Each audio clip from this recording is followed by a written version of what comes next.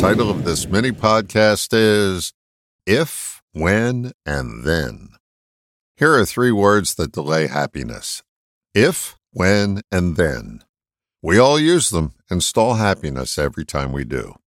If such and such would happen, then I'd be happy. When I, fill in the blank, then I'll be happy.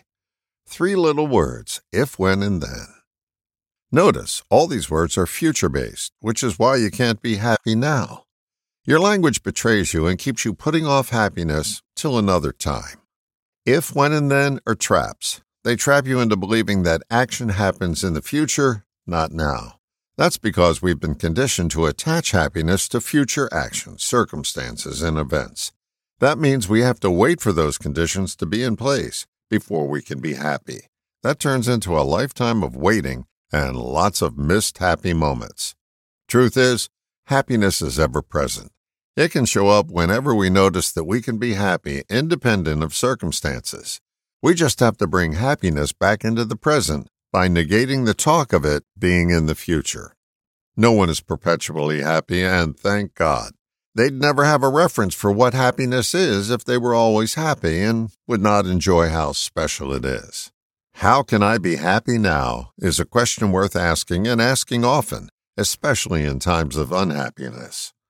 What can I be happy about this minute? You may not get an answer each time, but it's still worth asking the question for the times that you do get an answer. What's guaranteed is that no answer will come if you keep putting your happiness off to a time that doesn't exist. The future. By my observation, those who keep gratitude journals seem to be a happier lot. They get themselves in the habit of noticing things to be grateful for now.